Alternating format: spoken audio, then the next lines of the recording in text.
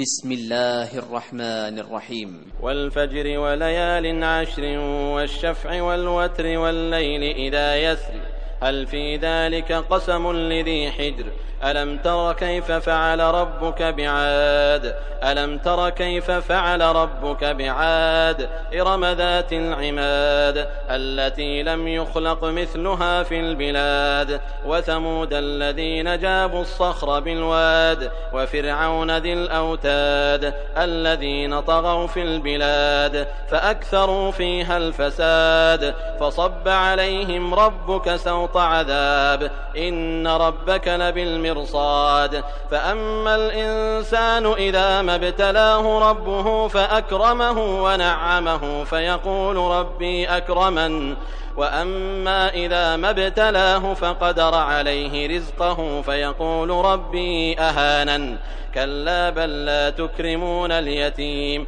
ولا تحاضون على طعام المسكين وتأكلون التراث أكلا لما وتحبون المال حبا جما كلا إذا دكت الأرض دكا دكا وجاء ربك والملك صفا صفا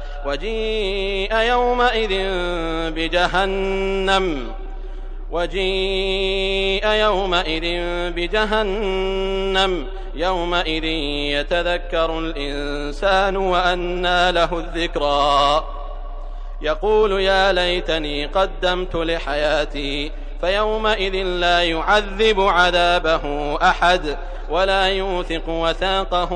أحد يا أيتها النفس المطمئنة ارجعي إلى ربك راضية مرضية فادخلي في عبادي وادخلي جنتي.